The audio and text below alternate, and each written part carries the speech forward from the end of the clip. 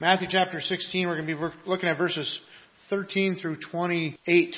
We looked at 13 through 23 a couple weeks ago, but there's kind of more that we need to look into here in this passage. Beginning of verse 13, it says, "Now when Jesus came into the district of Caesarea Philippi, he asked his disciples, 'Who do people say that the Son of Man is?' And they said, 'Some say John the Baptist, others say Elijah, and others Jeremiah or one of the prophets.' He said to them, 'But who do you say that I am?' Simon Peter replied, 'You are the Christ, the Son of the living God.' And Jesus answered him, 'Blessed are you, Simon Bar-Jonah, for flesh and blood has not revealed this to you, but my Father who is in heaven. And I tell you, you are Peter, and on this rock I will build my church, and the gates of hell shall not prevail against it. I will give you the keys of the kingdom of heaven, and whatever you bind on earth shall be bound in heaven, and whatever you loose on earth shall be loosed in heaven.' Then he strictly charged the disciples to tell no one that he was the Christ. From that time, Jesus began to show his disciples that he must go to Jerusalem and suffer many things for the elders and chief priests and scribes and be killed, and on the third day be raised. And Peter took him aside and began to rebuke him, saying, 'Far be it from you, Lord, this shall never happen to you.' But he turned and said to Peter, 'Get behind me, Satan. You are a hindrance to me, for you are not setting your mind on the things of God, but on the things of man.' Then Jesus told his disciples, 'If anyone would come after me, let him deny himself and take up his cross and follow me. For whoever would save his life will lose it, but whoever loses his life for my sake will find it.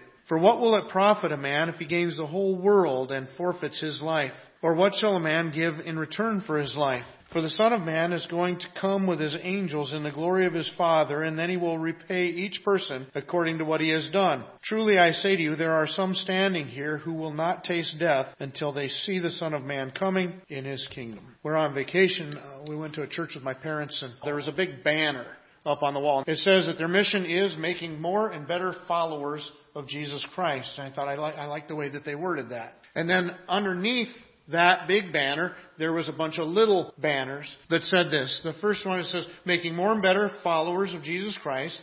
And then each statement had a "we believe" in a little box above it. It says, "We believe." And what do they believe? It says, "We believe that found people find people." I thought that's a very cool statement. You know, it's just like when Jesus called the apostles. What was the first thing they did? They went and got their brother. Look, I found the Messiah, And I thought that's a great statement. Found people do find people. When we come to Christ, it's natural for it to be our first response for other people that we know to find Christ as well. And so we start trying to find ways to share Him. Then he also said, "Save people, serve people." It says, "We believe growing people change." Part of their focus is on helping people to understand the Word of God and growing in their relationship with God, recognizing that as people grow, people change. Another thing, as I said, we believe you can't outgive God. Puts everything in perspective for us, doesn't it? And then it says you can't do life alone. And that was one thing that I found that was prevailing atmosphere within the church. We were never meant to do life alone. Well, that's as we get into Matthew chapter 16. That's where Jesus is going with this. And part of this we've looked at previously to today, so we're not going to review too much of it. But Jesus asked the disciples, "Who do people out there say that I am?" And they were amazing answers. Amazing answers. John the Baptist, risen from the dead. One of the prophets, risen from the dead. Elijah, risen from the dead. All people risen from the dead. Why? Because Jesus was doing supernatural things, so there has to be something supernatural about who He is. Because nobody else raises the dead or heals lepers or walks on water or feeds 5,000 people with one boy's lunch. But then He goes on to the disciples and He says, "Who do you say that I am?" And this is when Peter steps up and takes the lead and says, "You're the Christ, the Son of the living God." And at that point, Jesus begins to reveal two things to them that they had not been revealed to them previously. The first was about the church. This is the first place in the Bible, in the New Testament, that mentions the church. The word church means an assembly. It was a group of people that would be called out into the town square to conduct the business of the community. And Jesus takes that secular word and now says, "I'm going to start my own church. I'm going to build my church, and the gates of hell will not prevail against it." And the last time we looked at this passage, we recognized that. We saw the foundation of the church, the protection of the church, the authority or the power of the church. We already acknowledge that the church is an assembly. And we see that very clearly throughout Scripture. One of the places where the use of the word stands out very clearly is in 1 Corinthians chapter 11 and verse 19. It says, "For in the first place, when you come together as a church, I hear that there are divisions among you, and I believe it in part." Notice he says, when you come together as a church.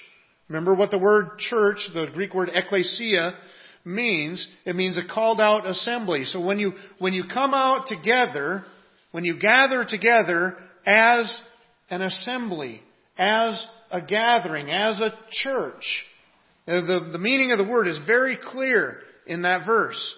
That it is when people are assembled that a church is taking place. Now, the Bible is not limited, this idea of the church, though, to just when we're assembled. In other words, we're not a church right now, but in 45 minutes when we leave from here, we're no longer a church anymore. We continue to be a church, the way the Bible uses the word. Because we are the people that regularly assemble here. And so, whether it's during the middle of the week or Monday morning when nobody's here and everybody's off at different places of work or home or school or whatever in the community, we're still a church. We're still the church that meets, that assembles in this place. We see that in verses like Acts chapter 8 and verse 1. It says, and Saul approved of his execution, talking about Stephen, when Stephen was put to death. And there arose on that day a great persecution against the church in Jerusalem, and they were all scattered throughout the regions of Judea and Samaria, except the apostles. And so it says that there was persecution that broke out against the church that was in Jerusalem. Now obviously it's not limited to just when they're assembled. He's trying to track down Christians wherever they are throughout the week. And so the church is not just describing when we're gathered, but it's describing those who regularly gather. When we look at Little Fork Baptist Church, when we reference our church, we're not just talking about the moment that we're gathered. We're talking about everybody that's involved in it, everybody that regularly comes to and assembles together for worship of God and edification of one another. But as we look at this, there's a couple different aspects of the church that we do find within Scripture. As we look at Christ building His church, the first aspect is that the church is local. The word's used, about 115 times or so within the New Testament. And most of those times, it refers to a local assembly. You find uses of the word church very simple, like in Acts chapter 11, verse 22. It says, a report of this came to the ears of the church in Jerusalem, and they sent Barnabas to Antioch. So you notice the word church there is talking about a specific church, the church in Jerusalem. Acts chapter 14, verse 23 says, and when they had appointed elders for them in every church with prayer and fasting, committed them to the Lord in whom they had believed. And so they're appointed leadership within every church.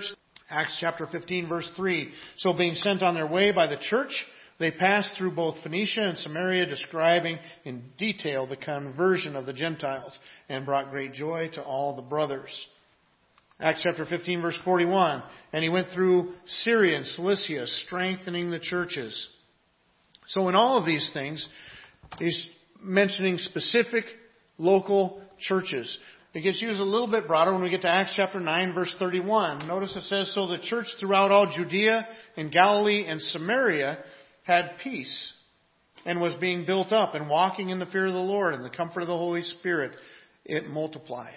And that's about as far as the church had grown at this point. But we see within that the church, and then it lists different regions. Now, obviously, it's not talking about one specific church. It's talking about the church as a whole. And so it's leading us to the next level that we see the church being used within the Word of God, and that is the universal church.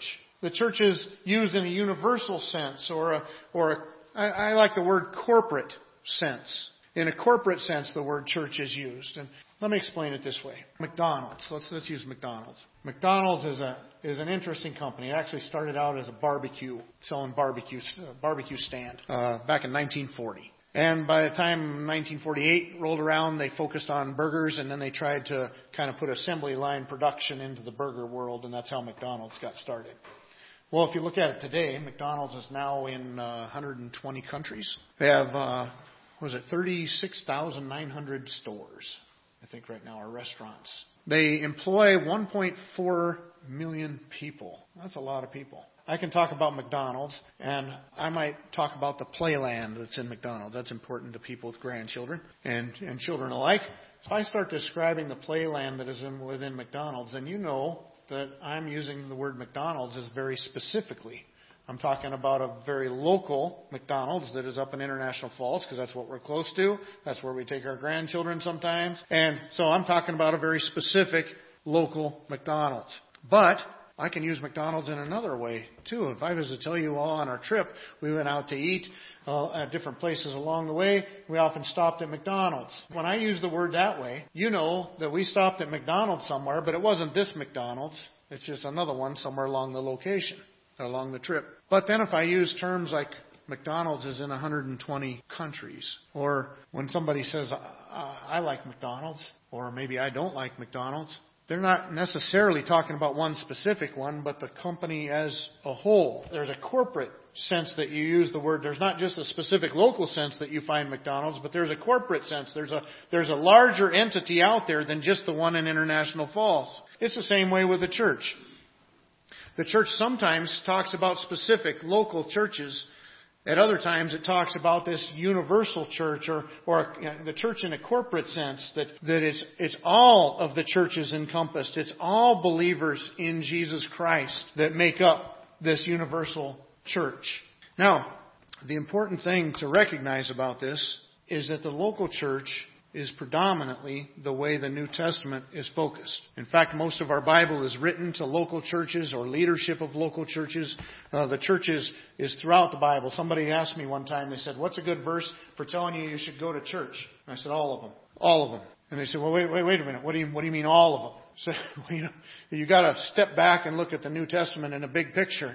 The church is the backbone of the New Testament. It's like the skeleton that all the meat hangs on and all the muscle hangs on. The New Testament was written to churches, and it was written to church leadership, and it was written to churches to tell churches what to believe and how to behave as the church of the living God. And so really the entire New Testament reinforces this concept of Christ's church and begs for our involvement. I remember meeting a person one time. I was in a church out in Washington, and they'd stopped by the church and they're looking for help. And don't get me wrong, we've often helped people that are not part of the church when they're in need. But this person stopped, and as we got talking to him, I asked him, what church do you belong to? And he says, I belong to Christ Church. And I said, where is that? He said, well, it's the universal church. It's everywhere. Everybody that believes in Jesus belongs to the church.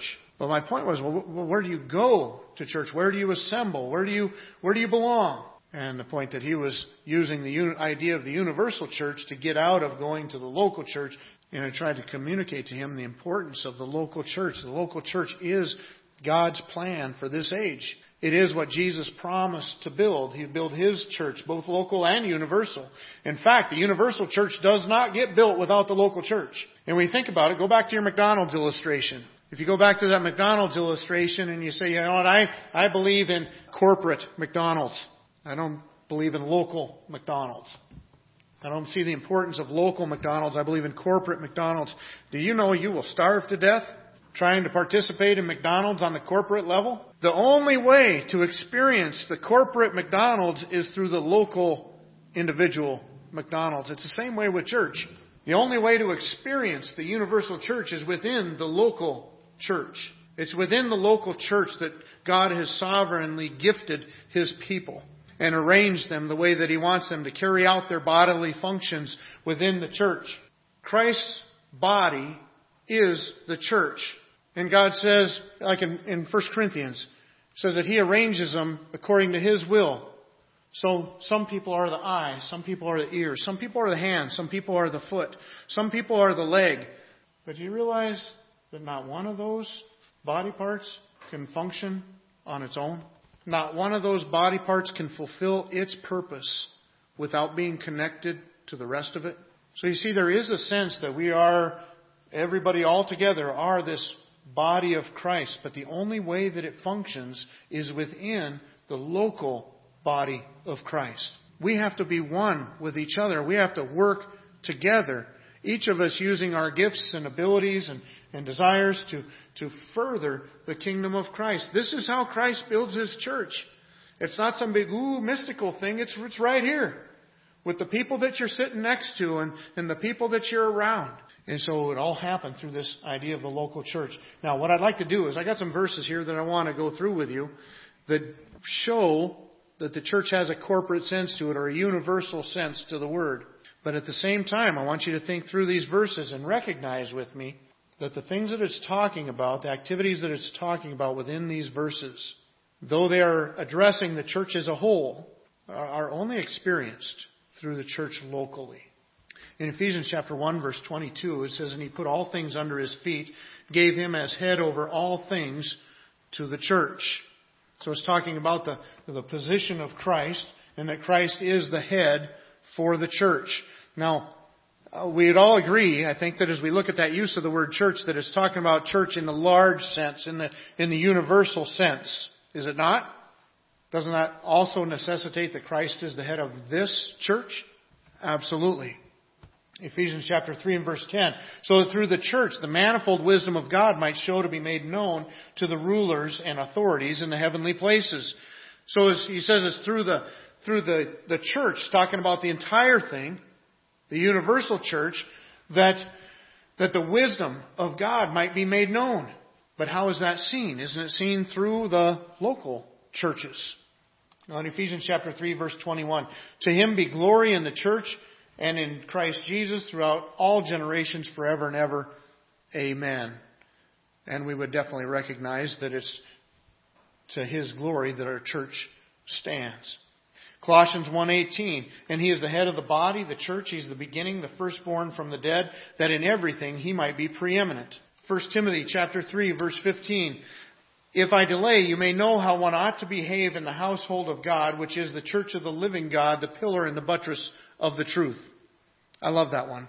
As we look at that verse, it's obvious that the Apostle Paul is not just pointing out a specific church, although he is writing to Timothy, who is leading a specific church in Ephesus at that time. But he makes a statement about not just the church Timothy's at, but all the churches. So he's using that as a universal statement. But as he does it, the only way that can function is at the local level. Notice again what he says. "If I delay," he says, "I'm writing these things to you," the whole book of 1 Timothy, "so that if I delay, you may know how one ought to behave in the household of God, which is the church of the living God."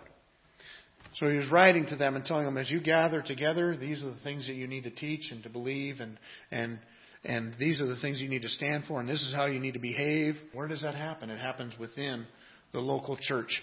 So the word church in the New Testament is used two different ways. It's used of a local assembly.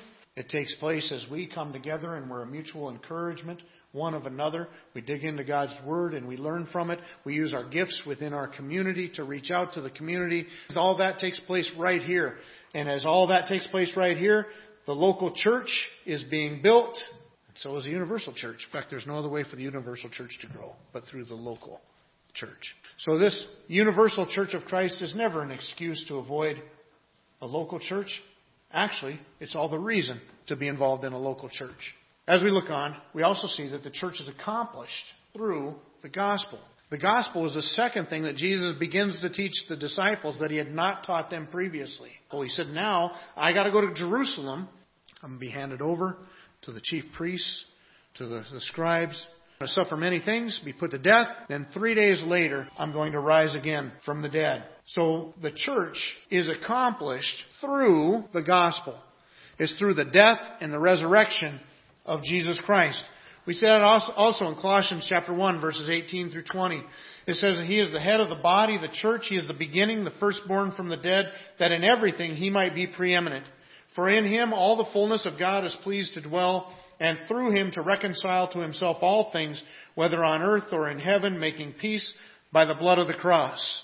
You see, the point that he's making is that he is the head of the church because he's accomplishing it through his cross. Through that cross, he made peace through the blood of his cross.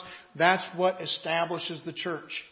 And that's what in Matthew, when we look at it here, Jesus says to the disciples, I'm going to build my church. The gates of hell are not going to prevail against it. But to do that, we're going to go to Jerusalem. And I'm going to be handed over to the leaders. And I'm going to be put to death. And 3 days later, I will rise. Now, to the apostles, this is going to sound foreign. To us, it would sound foreign. You would think when somebody says, I'm going to build my church, I'm going to build my organization, and nothing is going to be able to diminish it or to bring it down, That sounds like we're stepping up, we're taking charge, we're in control kind of a statement, doesn't it? And that's exactly, I think, how the disciples were thinking about that at that moment. And that's why Jesus quickly corrects them. And He says, I'm going to build my church and the gates of hell will not prevail against it. But to do that, I got to go to Jerusalem and I got to be crucified and I'm going to rise again from the dead. And that takes Peter off guard. I think it would take you or I off guard also if we had been there.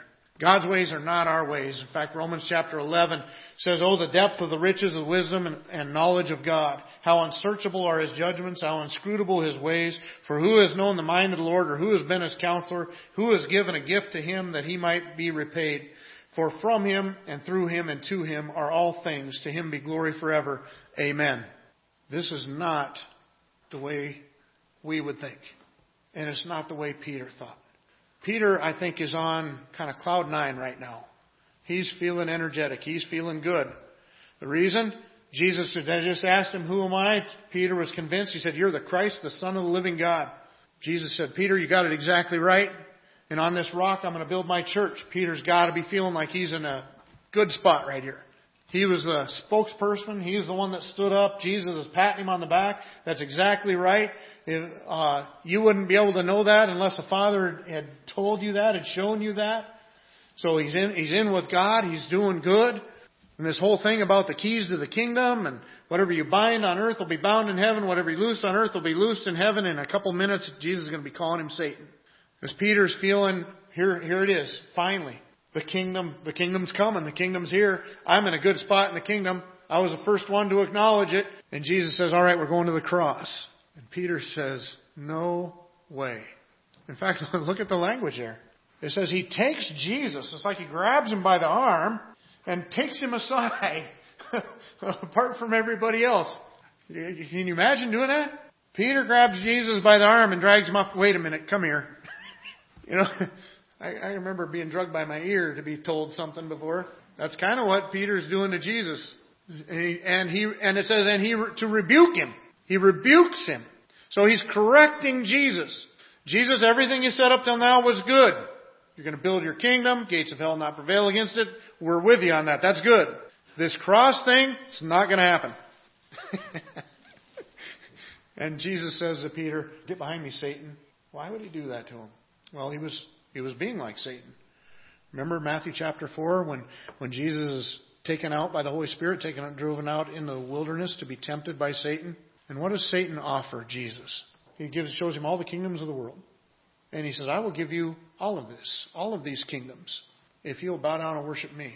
And of course, Jesus doesn't do it. But what is Satan offering him? See, Jesus is going to have all the kingdoms of the world, but he has to go through the cross. What is Satan doing? Satan's offering Jesus a shortcut. There's a lot of shortcuts in life. Doesn't mean they're good. Satan's offering Jesus a shortcut. I'll give you the crown without the cross. I'll give you leadership over all of these kingdoms right now. As the God of this world, I will give you all of that without the cross. We'll take the cross out of the picture. You can have it now. That's what Peter wants. Peter says, no, Lord, no cross to our kingdom. Let's do the kingdom. Let's set up the kingdom. No cross. No suffering. But that's not what God wants. And that's why Jesus tells him, you're thinking of the things of man. You're thinking of your own comfort. That's not the things of God. The things of God often involve suffering. The things of God are a tougher path, but a better path. In the things of God, Jesus would be driven out into the wilderness by the Holy Spirit for the purpose of facing the temptation of Satan. For the purpose of God in your life, you will go through sufferings and trials and struggles that God will use in your life to build you and strengthen you. Satan is always there offering a shortcut. You ought to be careful about those. But that's what Peter wanted. The disciples, from this point on, we see something that's kind of interesting. Jesus will start to tell them about the gospel again. And they will want to talk about the kingdom. And Jesus will tell them about the gospel. And they'll want to talk about the kingdom. And if you kind of survey the gospels a little bit, you'll see that all the messages of the cross seem to keep going over their heads. They're not sure what to make of that, but they keep focusing on the kingdom. Who's going to sit on your left and who's going to sit on your right? Are you going to set it up now? They keep being focused on that. Why? Well, same as the rest of us. Because they're focused on themselves. They're focused on what's our position in the kingdom going to be. How good are we going to have it? As we look into this, the last thing that we see as we go into the next part of the passage, which remember, this is all in the same context, is we see that the church has accomplished through selfless disciples. Because Peter takes Jesus off to the side to correct him, and Jesus corrects Peter. But then Jesus goes on from there. It says, then Jesus told his disciples, if anyone would come after me, let him deny himself, take up his cross, and follow me. For whoever would save his life will lose it. Whoever loses his life for my sake will find it. And he goes on from there. But you see the point Jesus is making?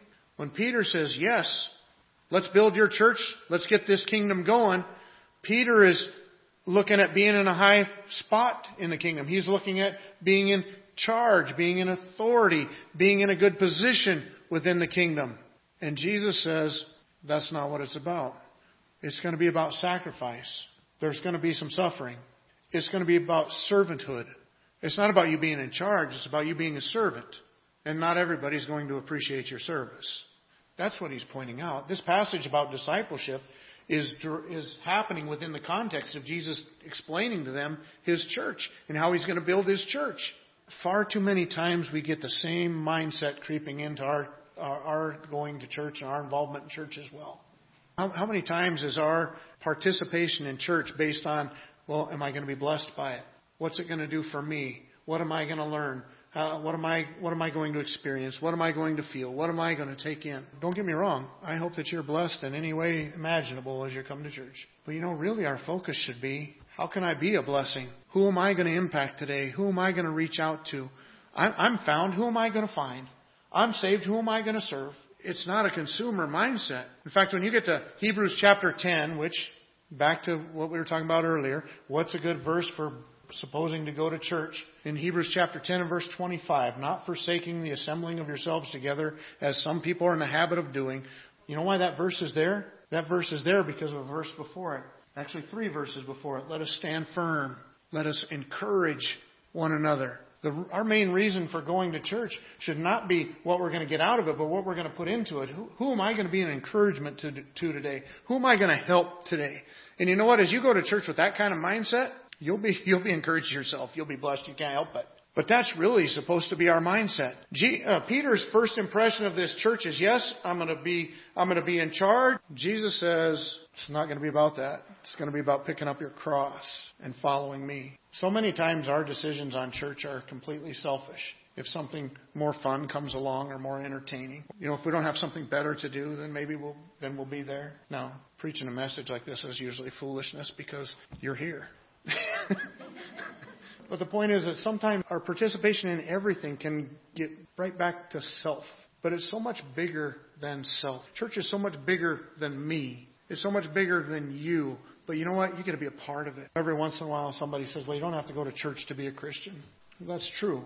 You just got to pick up your cross daily. You got to be willing to lose your life so that you can gain it. If you look at other calls to discipleship, you got to love Christ more than you love your father, your mother, your sister, your brother, anybody else in this world. I think if you get to that point, you're already in church. That's a pretty small step when you look at all that stuff. But that's what we see is that the church is built through selfless disciples. Disciples that are willing to pick up the cross, to follow the same kind of suffering that Christ did. That's who it's built by.